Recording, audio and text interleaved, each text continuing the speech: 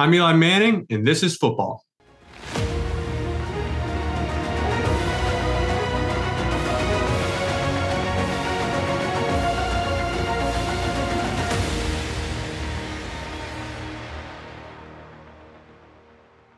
This is football. The Dallas Cowboys are going to make the Super Bowl.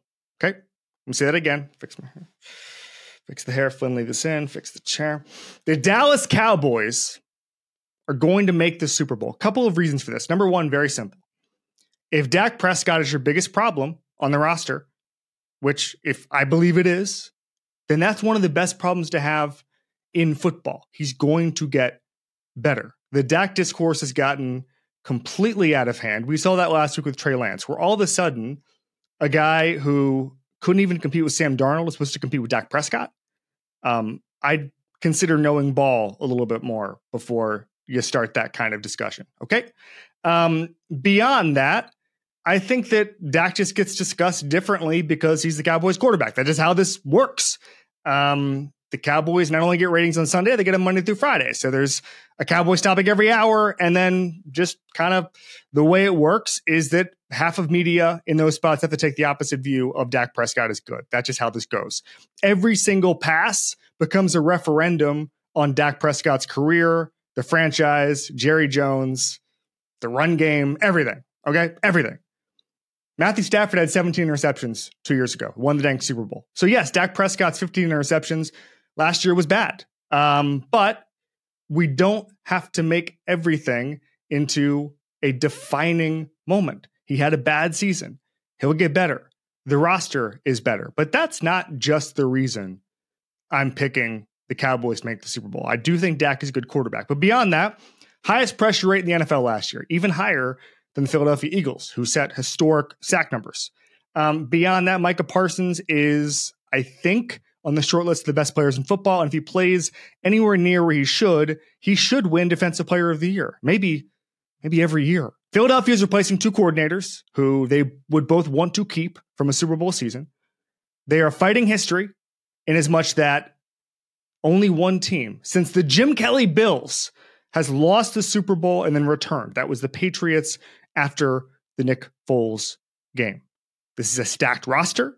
This is a team that gets discussed in a very weird way. And this is a quarterback who's going to have a bounce back year and change the perception of him once and for all. I'm just kidding. No, people just still do the same stuff they're doing now. But notice I didn't say they're going to win the Super Bowl because that's the Cincinnati Bengals. This one is even easier. Joe Burrow is the biggest culture changer we've seen in recent memory in football.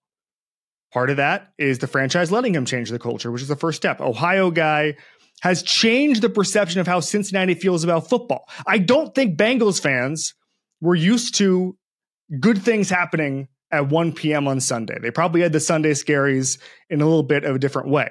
But this roster, 75% of the roster from last year is coming back. No team is running it back more. The Bills are tied.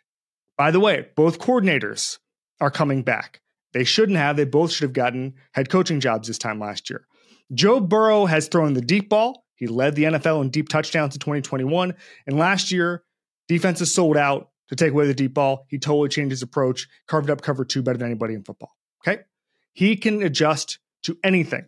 T. Higgins, Tyler Boyd, and Jamar Chase all being under contract with an improved line. We can always reverse engineer Super Bowl rosters. What I mean by that is you always look back 5 years later and you say, of course this team won the Super Bowl. To me, that's the Bengals. They've got these guys. I remember turning off the tape recorder a couple of years ago after an interview with the Bengals person. They said, do not overlook the fact that these guys are here, thriving, young, healthy, buying in. The receivers are as much a story as Joe Burrow. All of this coming together with a defense that is not just well coached but talented. They're swapping out the safeties, but that's a fine question to have, a fine question mark to have. All of this combines for Joe Burrow achieving his football destiny. I believe in football destiny, some version of it. I don't know what you'd call it, but you see it sometimes. Andy Reid and Patrick Mahomes finding each other. Andy Reid, book on him was he couldn't close in the fourth quarter. All of a sudden he gets one of the best fourth quarter players in the history of sports. Okay? That's written in the stars. Sometimes people find each other. That's Joe Burrow. That's Cincinnati. Joe Burrow is one of the 3 people on earth, I don't know, who could change everything about football in Cincinnati. He's going to do it with an exclamation point this year, he wins the Super Bowl. Tickets to the game, merch, meals at iconic restaurants, stays at Caesar's Palace. All this can be yours when you bet with Caesar Sportsbook. Win or lose, every bet earns reward credits, which you can redeem across the empire. Now, if you haven't started yet, use the code OMAHAFULL and then place your first bet up to $1,250. If you win, great, you keep those winnings. But if you lose, you get your stake back as a bonus bet. 21 and up only. Offer valid and must be physically present in Arizona, Colorado, Illinois, Indiana, Iowa, Kansas, Louisiana, Maine, Maryland, Michigan, New Jersey, New York, Ohio, Pennsylvania, Tennessee, Virginia, West Virginia, and Wyoming only. New users and first $10 wager only. Must wager with eligible promo code BET. Amount of qualifying wager return only if wager is settled as a loss. Maximum bonus bet, $1,250. Bonus bet expires 14 days after receipt. Tier credits and reward credits will be added to account within 7 days after qualifying wager settles. See Caesars.com/promos for full terms. Void where prohibited. Know when to stop before you start. Gambling problem? Arizona, call 1-800-NEXT-STEP. Colorado, Wyoming, Kansas, affiliated with Kansas Crossing Casino, call 1-800-522-4700. Indiana, call 1-800-9-WITH-IT. Iowa, call 1-800-BETS-OFF.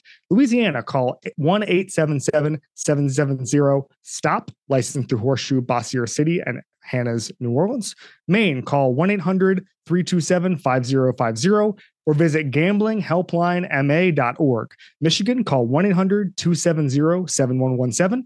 Illinois, Maryland, New Jersey, Tennessee, Virginia, West Virginia, Ohio, Pennsylvania, affiliated with Harris, Philadelphia. If you or someone you know has a gambling problem, crisis counseling and referral services can be accessed calling 1-800-GAMBLER, 1-888-427-426-2537, or West Virginia. Visit 1-800-GAMBLER.net. New York, call 877-8-HOPE-NY or text HOPE-NY 467-369. Robert Half research indicates 9 out of 10 hiring managers are having difficulty hiring. If you have open roles, chances are you're feeling this too. That's why you need Robert Half.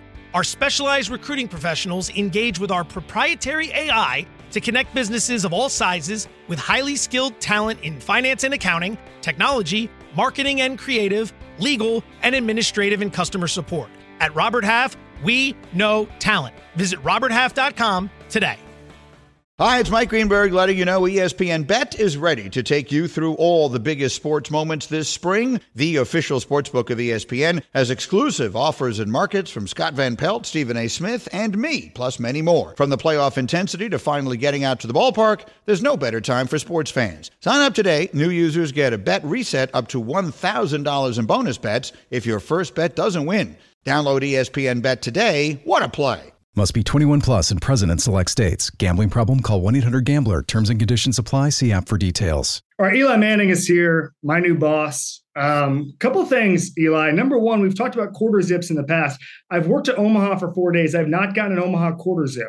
Really? It should be in the mail. We kind of have like a lifetime supply. We just send to you. I thought that was in the welcome package, but I'll talk to Peyton. We'll get that figured out. Thank you. I mean, I also live in Westchester. You can just drive it over. Whatever works. Whatever's easiest. We'll do it.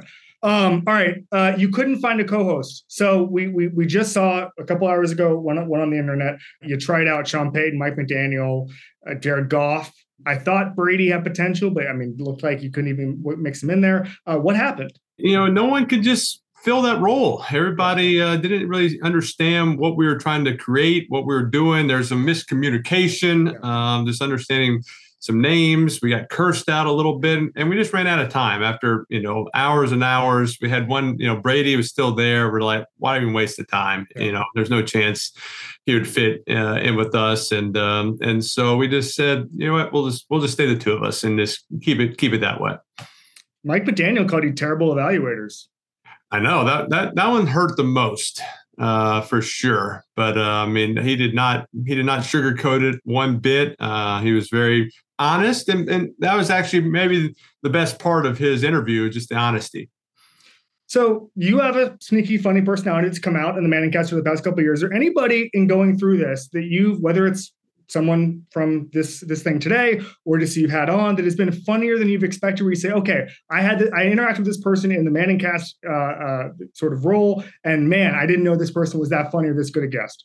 Yeah, I mean, I think this is just a great opportunity for me to name drop, Of course. But former President Barack Obama. I mean, I got to interview Barack Obama, and I think I was very qualified. I should be interviewing presidents and ex-presidents. I think that's, what I've been training to do my whole life. But I thought, in all honesty, I thought he was, very relaxed. Obviously, he's been president of the United States. He should be relaxed, but, just had a great demeanor, taking shots, had the quarter zip on, of course. And he fit right in. So I thought, that was a lot of fun. I think when Peyton and I, kind of started out on this quest to do this Monday Night Football and the Manning cast, the thought of us having a president or former president on never crossed our mind. So that was a real thrill.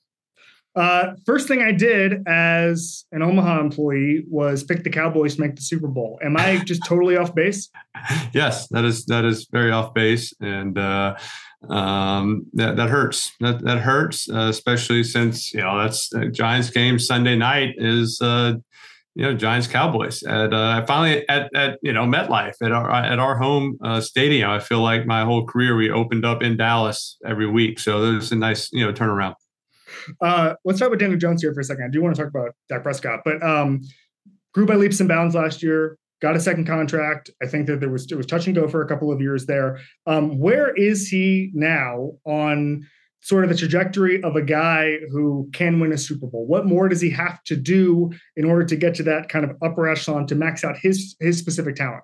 Well, I think Daniel's, he's done a great job every year finding things to improve on. Hey, here are my weaknesses. These are things that are keeping us, holding us back or holding him back. And he's worked on and made improvements and stayed doing the things he does well, and keep doing those things. And last year it all came together. I think this year, maybe really for the first time kind of having, say, hey, you're our guy. We have faith in you and we'll reward you with this contract. Now the GM, the head coach, ownership, the team knows that he's going to be the quarterback and he can come in and really be that leader that he needs to be to take over this team. And so it was fun to watch him last year. I think he's going to continue just to grow within this offense.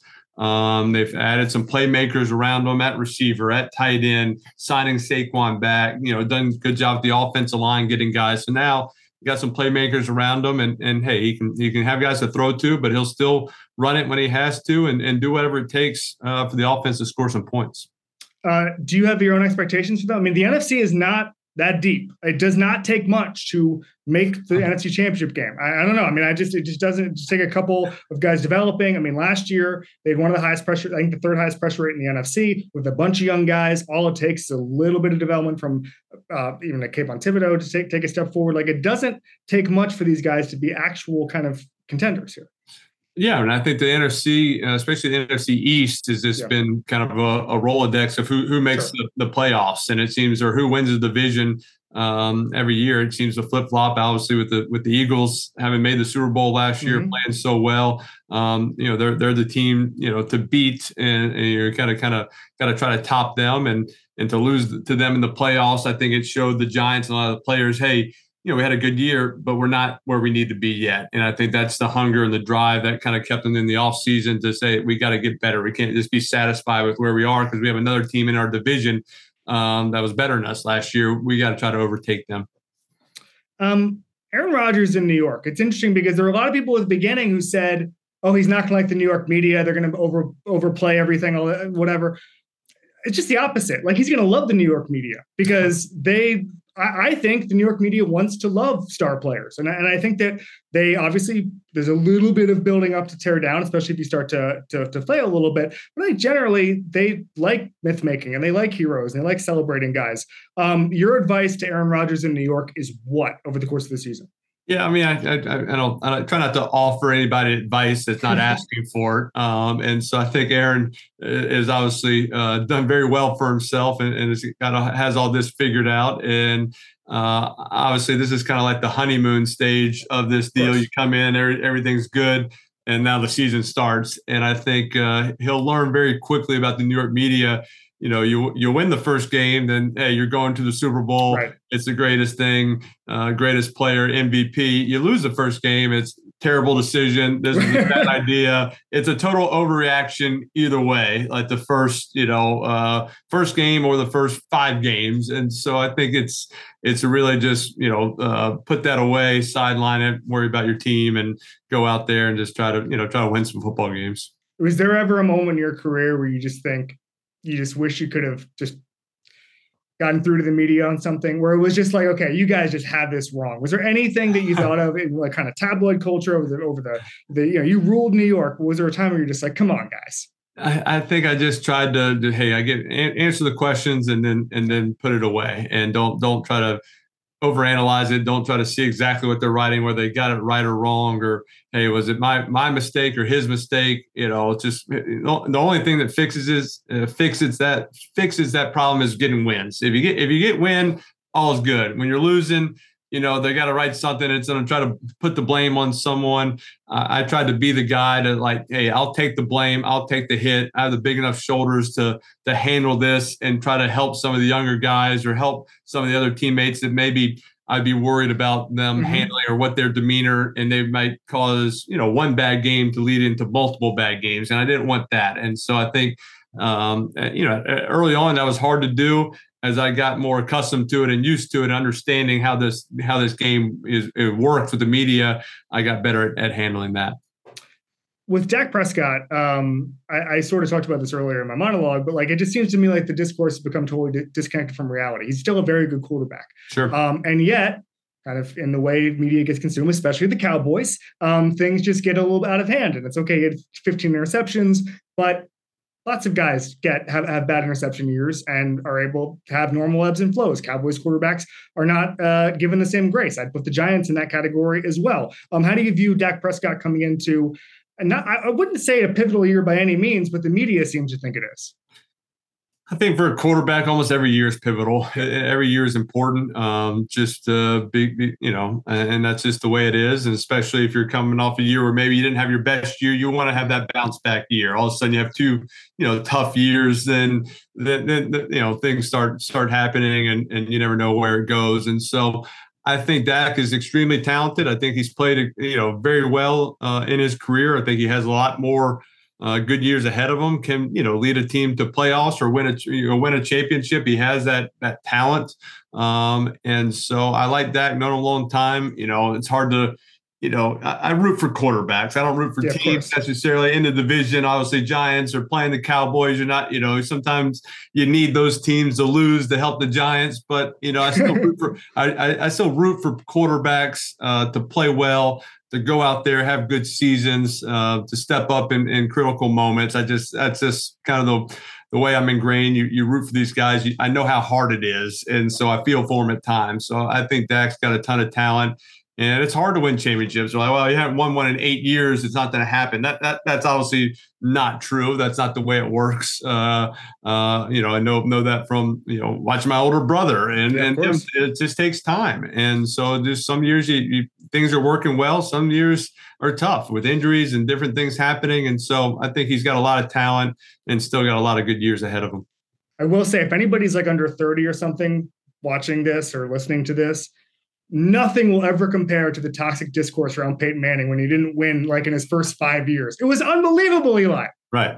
You can't win the big one. Like and all, exactly. Yeah. And then guess what happened? Right. You mentioned how you root for quarterbacks. Who's your favorite quarterback to sit back and watch right now? Non-Daniel Jones division, non-Giants division. Like, is there a quarterback who just like, I just love watching this guy do things? I think it's hard not to say, Patrick Mahomes and what he's doing, but I'd say the other guy is Josh Allen, and been watching some of his film. We got the Monday night coming up, and just some of the playmaking ability that he has is unreal, and just some of the like bad situations he's in, and that he gets out of it and then creates a play off of it. And I'm just watching him like, all right, that'd be a sack on me. All right, they're like, he's hot. He just like pumps fakes. The guy jumps. He makes him miss, steps up, hits a deep cross.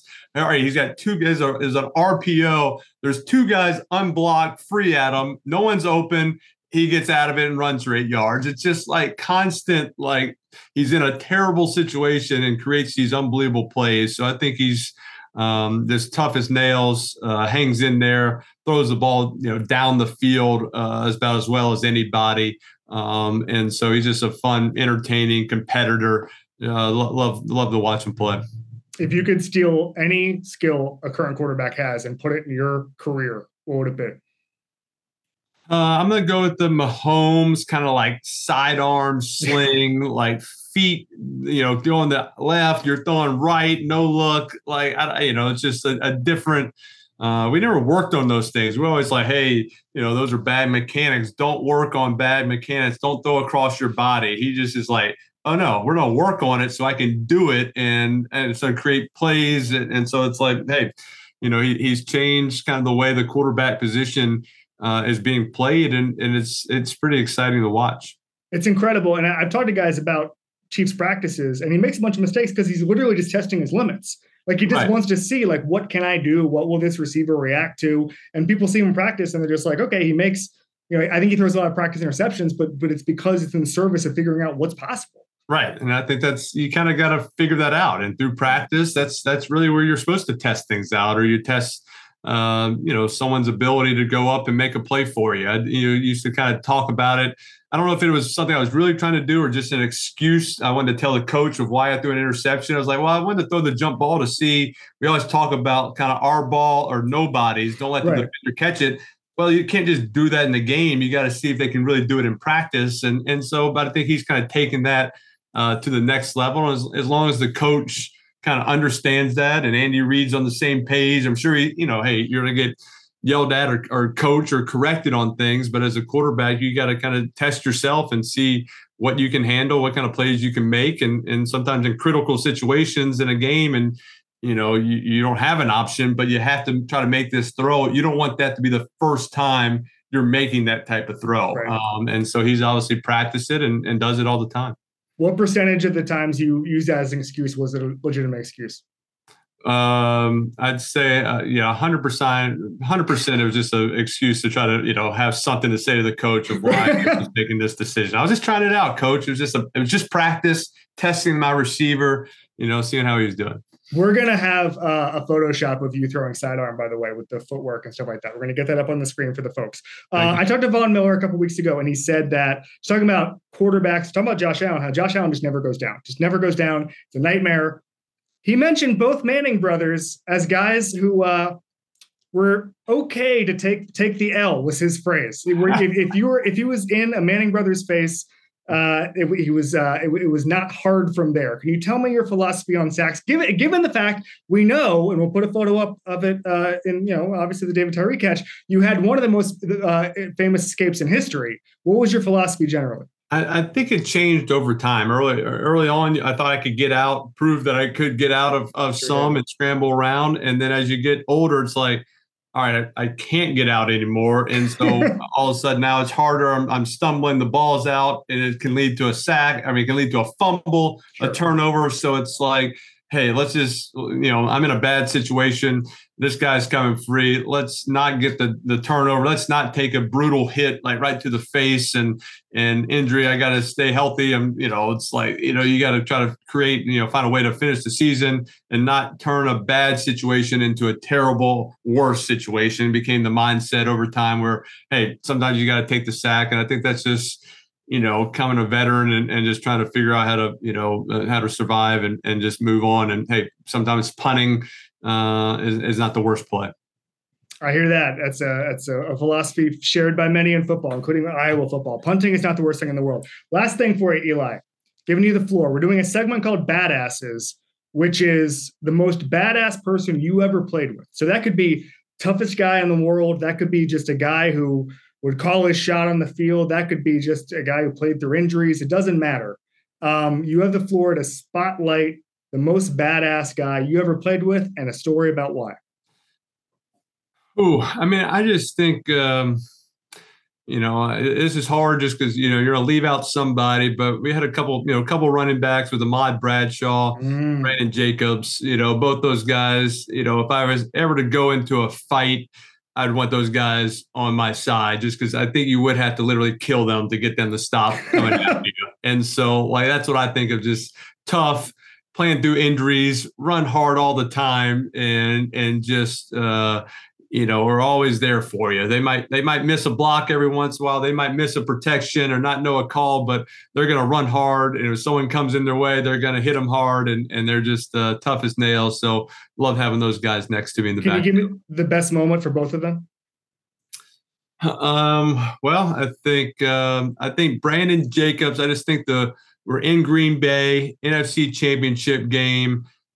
First play of the game, we run outside, and he meets Charles Woodson about 4 yards down the field, and I think Brandon, it's like he never even knew Charles Woodson was there. Just like totally ran right through him. Like Woodson kind of bounces off and just set the tone for that game. Negative 24 degrees in the Lambeau. So that was, I think this, just kind of his signature play that just describes Brandon.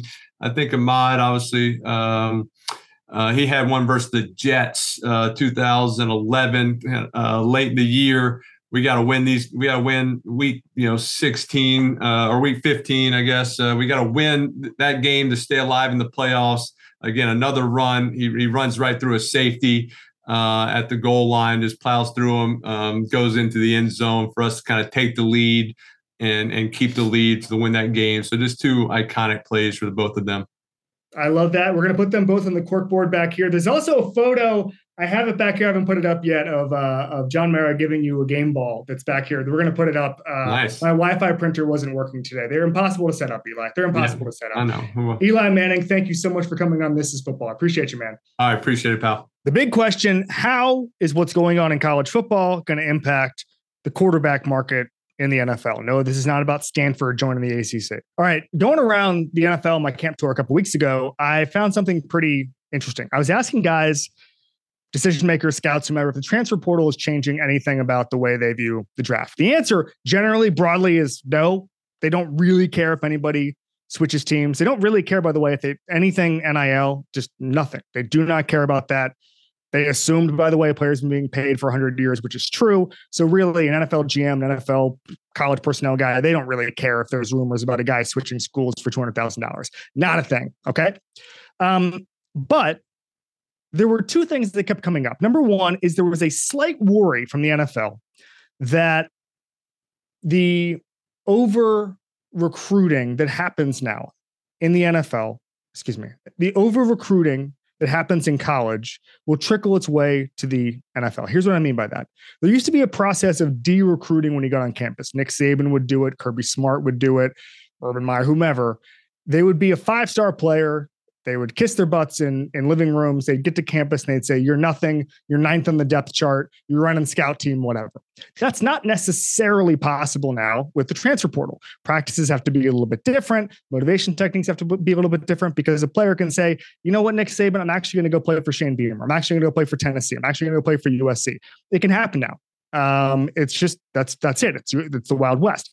And so NFL personnel guys have said, they're noticing a little bit of difference as far as a camp mentality coming in, and guys who maybe have higher expectations of themselves than they have in the past. I don't know. Just a thing that a couple of GMs had mentioned to me.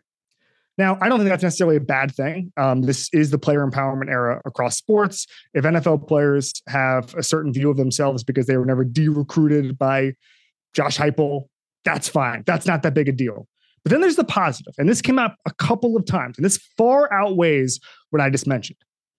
Quarterbacks are getting more shine, more opportunities, and the systems to thrive. You saw this a little bit last year with Hendon Hooker, who would have been drafted even higher had he not had that injury. He was at Virginia Tech, wasn't thriving, goes to Tennessee, gets in the Heupel offense. All of a sudden, he's a legitimate NFL player. You're going to see that more. I saw an incredible stat the other day. Basically, all but 2 Pac-12 quarterbacks are transfers, and Stanford doesn't even really do transfers, so you can kind of throw them out. Okay. Proud ACC school, by the way, Stanford. But what I've been hearing from NFL people is that you're getting the Bo Nixes of the world. You're getting Michael Penix, guys who are able to go to systems where they'll thrive, they'll start. I mean, remember Matt Castle, guys like that, they were getting drafted without even playing. If Matt Castle were born in 2000, he would have gone from USC to Cal or would have tried to beat out Stetson Bennett and lost, whatever, right? He would have gone to Florida State, something like that. Jordan Travis, another guy transferred from Louisville. These guys have more opportunities. And that I think is going to increase you could say the amount of NFL arms that are available. I don't think there's going to be a huge rush of more Caleb Williams, by the way, another transfer, or Drake May. These guys are special guys. Riley Leonard is now in the mix. But what I think you are going to see is more kind of second, third, fourth round picks who are able to find the right home, the right system, play, get college reps that allow them to show the NFL style throws and go from there. So I think you're going to see an uptick in the pipeline, and I think it's going to happen pretty soon. All right, Robert Griffin III, ESPN analyst, does college and pro, one of the most charismatic guys. One of the, I'd say, Robert, like rookie of the year in sports media last year when you started it. What's going on, man? This podcast is proud to be supported by Jets Pizza, the #1 pick in Detroit-style pizza. Why? It's simple. Jets is better. With the thickest, crispiest, cheesiest Detroit-style pizza in the country, there's no competition.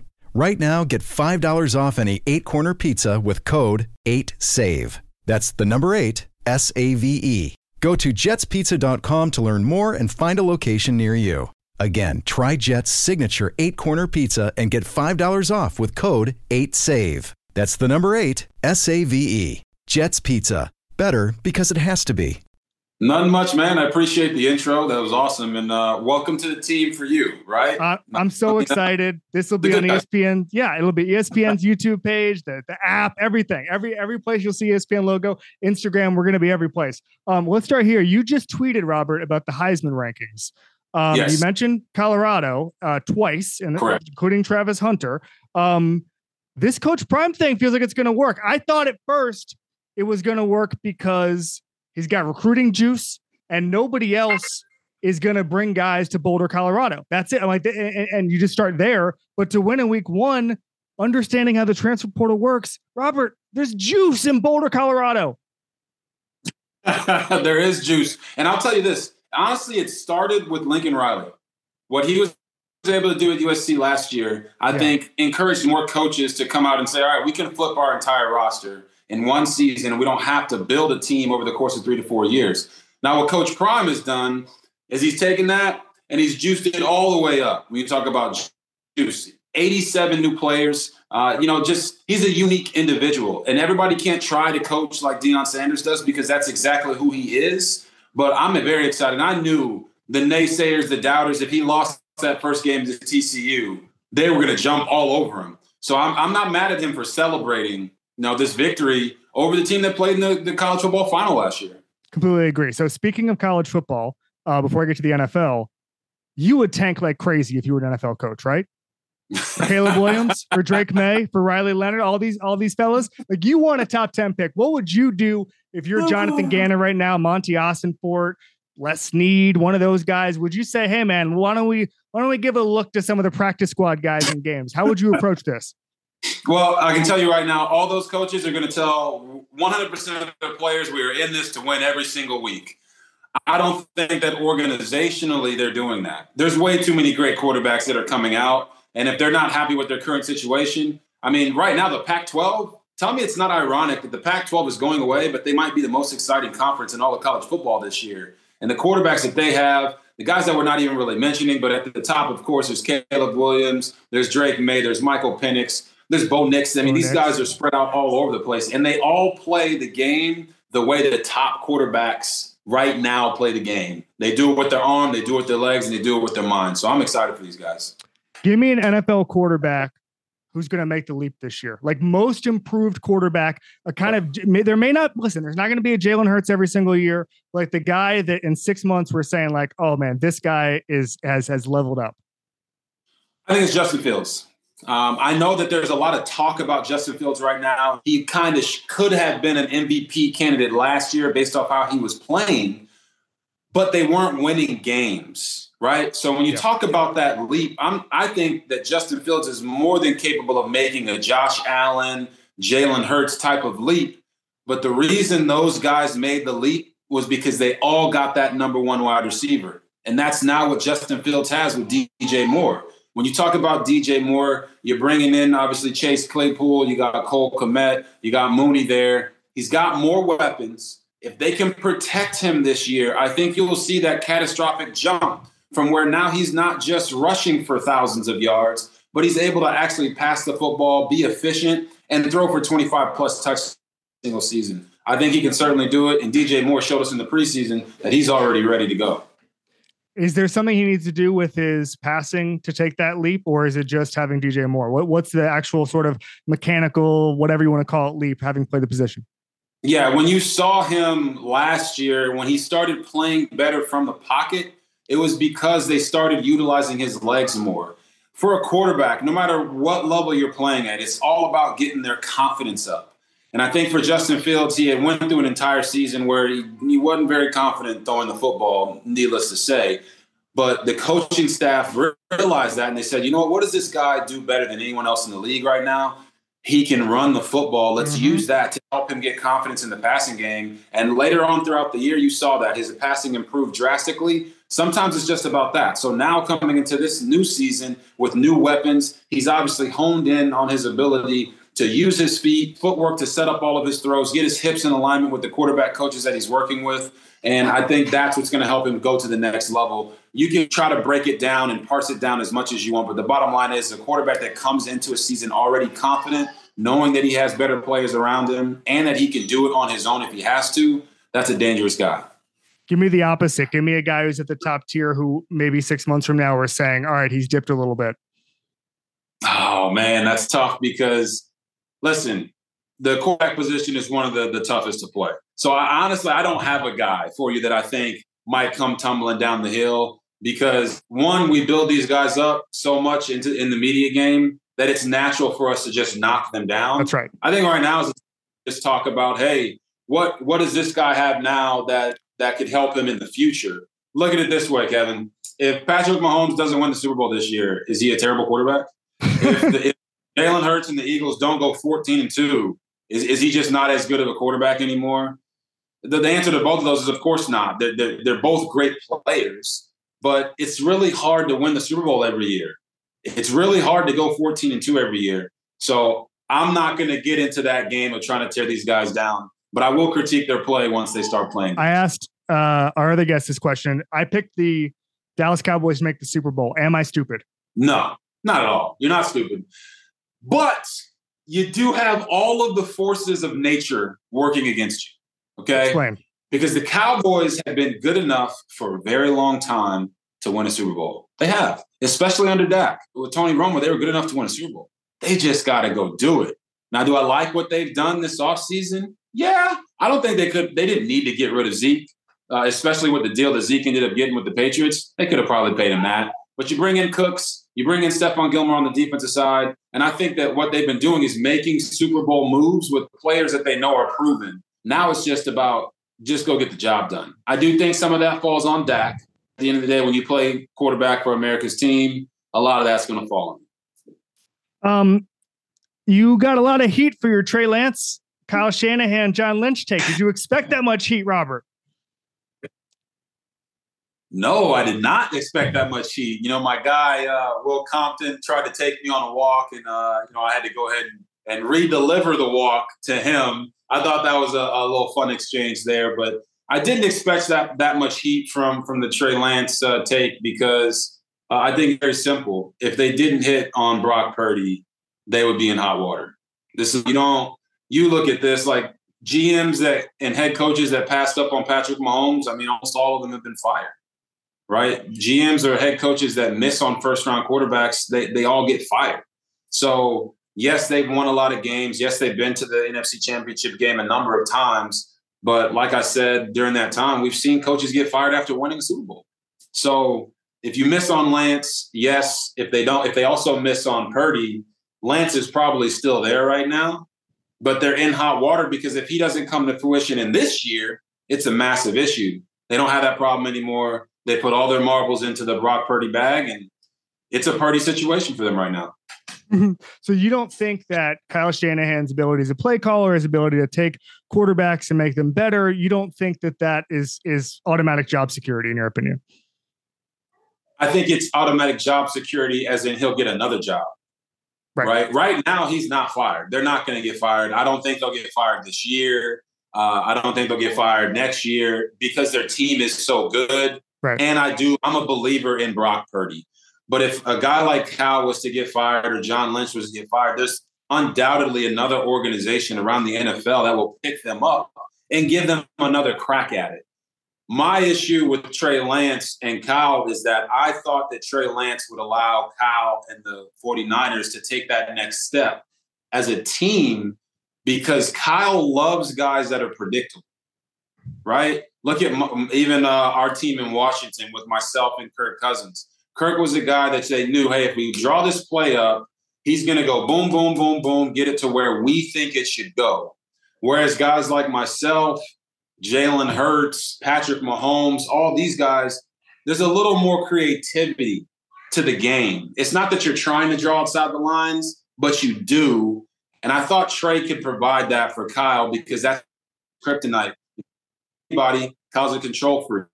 Brock Purdy gives him a little bit of both worlds. He gives him the predictability of, hey, he's going to go through his reads and do this, but he can also create on the back end. And they just liked it more from Brock than they got it from Trey. And I understand that. And I'm hoping the best for Trey in Dallas or wherever his career takes him. But I do think that Kyle needs a guy that can kind of take the edge off for him and make some plays that aren't called in the playbook. Piggybacking off of what you just said, do you feel like you had a little bit of creative differences with Kyle? No, I don't think so at all. I think that, like, when you look at backup quarterbacks in this league, right? Now, how many backup quarterbacks really threaten the starter? Really, none of them. 4 or 5 in a given year at most? Yeah, not too many. But when you look at Kyle and the guys he's had the most success with in his career, it's myself, obviously, my rookie year there in Washington. It's Matt Ryan in Atlanta. And then, of course, it's Jimmy G, which makes you wonder, why did he want to get rid of Jimmy G so bad? I don't think there's creative differences there. I think with Matt Ryan, he got the best of everything he was looking for. A guy that is going to go through his reads and make the plays, who's a veteran, and they had a lot of skill around them, right? He's built that again in San Fran. For me and Kyle in Washington, I don't think there was any creative differences at all. I think it was more of, how do you say this? Coaches, players all throughout the league, you've read into this probably, everybody's got somewhat of an ego, and everybody wants to take credit for whatever is going on. It's a lot harder for a coach to take credit for what a guy like Patrick Mahomes is doing, who is super creative, as opposed to taking credit for taking Matt Schaub or Matt Ryan or Jimmy Garoppolo to the NFC Championship game. So I never had any issues when it came to that. We just didn't have enough time to work together. We only got 2 years there in D.C., and that's a whole other can of worms. Is it a Kyle thing, or was that just an ownership thing? I mean, what was it? I mean, I've heard you say that you felt like you weren't protected enough in that system. Can you just expand on what you think happened?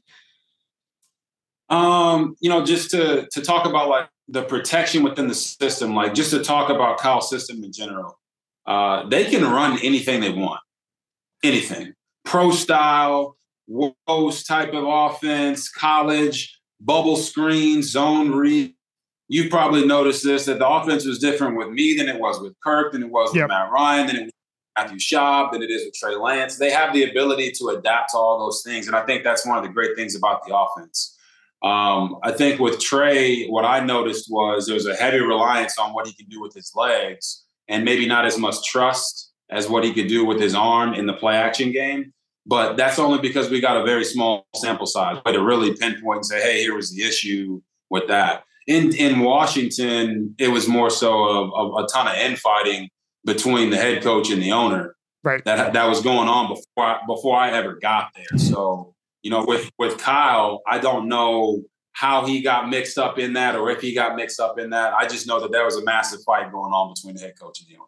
And that had nothing to do with me, had nothing to do with Kyle. And, at the end of the day, DC now has a new ownership with Josh Harris. Yeah. So I think that's everybody can get on board with and move forward with. I know this is a big and heavy question. Do you wish you were drafted somewhere else? To be honest with you, I don't.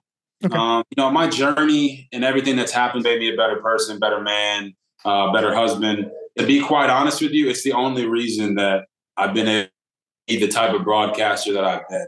Because I've been there, and I understand when unfair narratives get created that aren't true, and people start speaking on things that they don't know about and how it can hurt a player. So I make sure I don't do those things. But to say, hey, man, I wish I was drafted here, I don't ever do that in my own mind.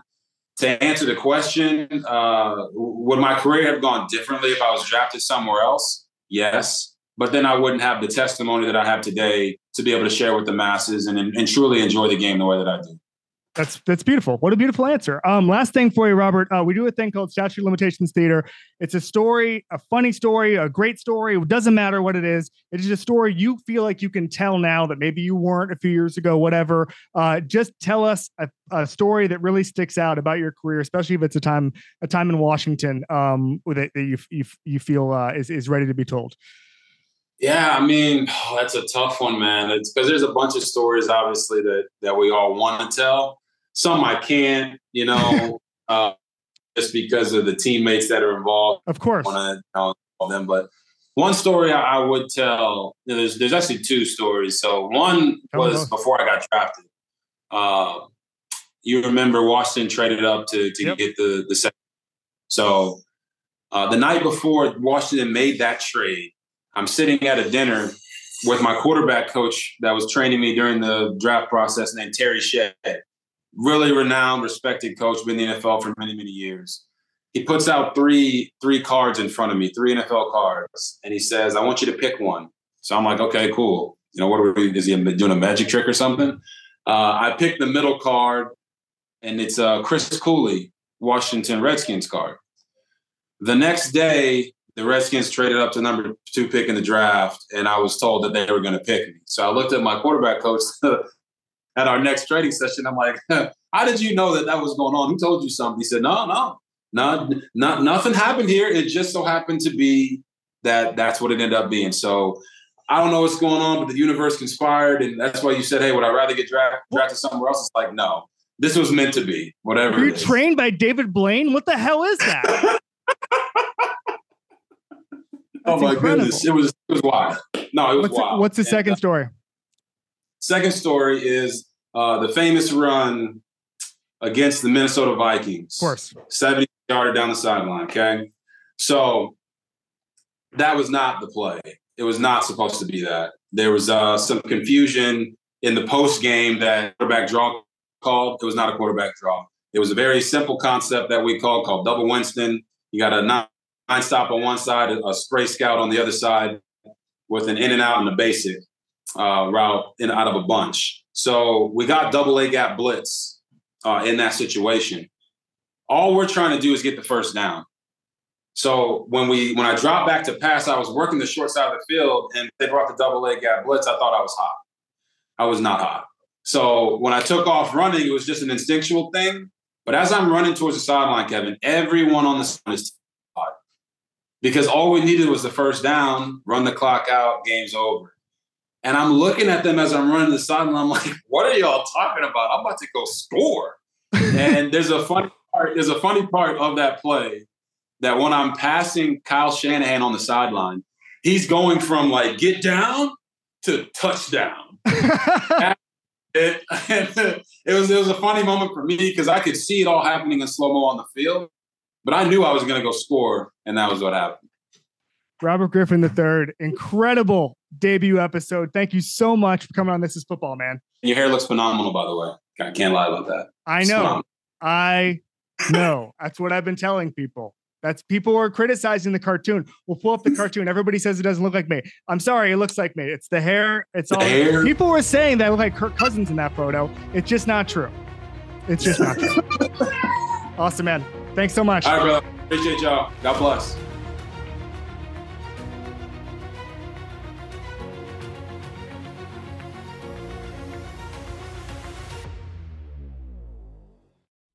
Robert Half research indicates 9 out of 10 hiring managers are having difficulty hiring. If you have open roles, chances are you're feeling this too. That's why you need Robert Half.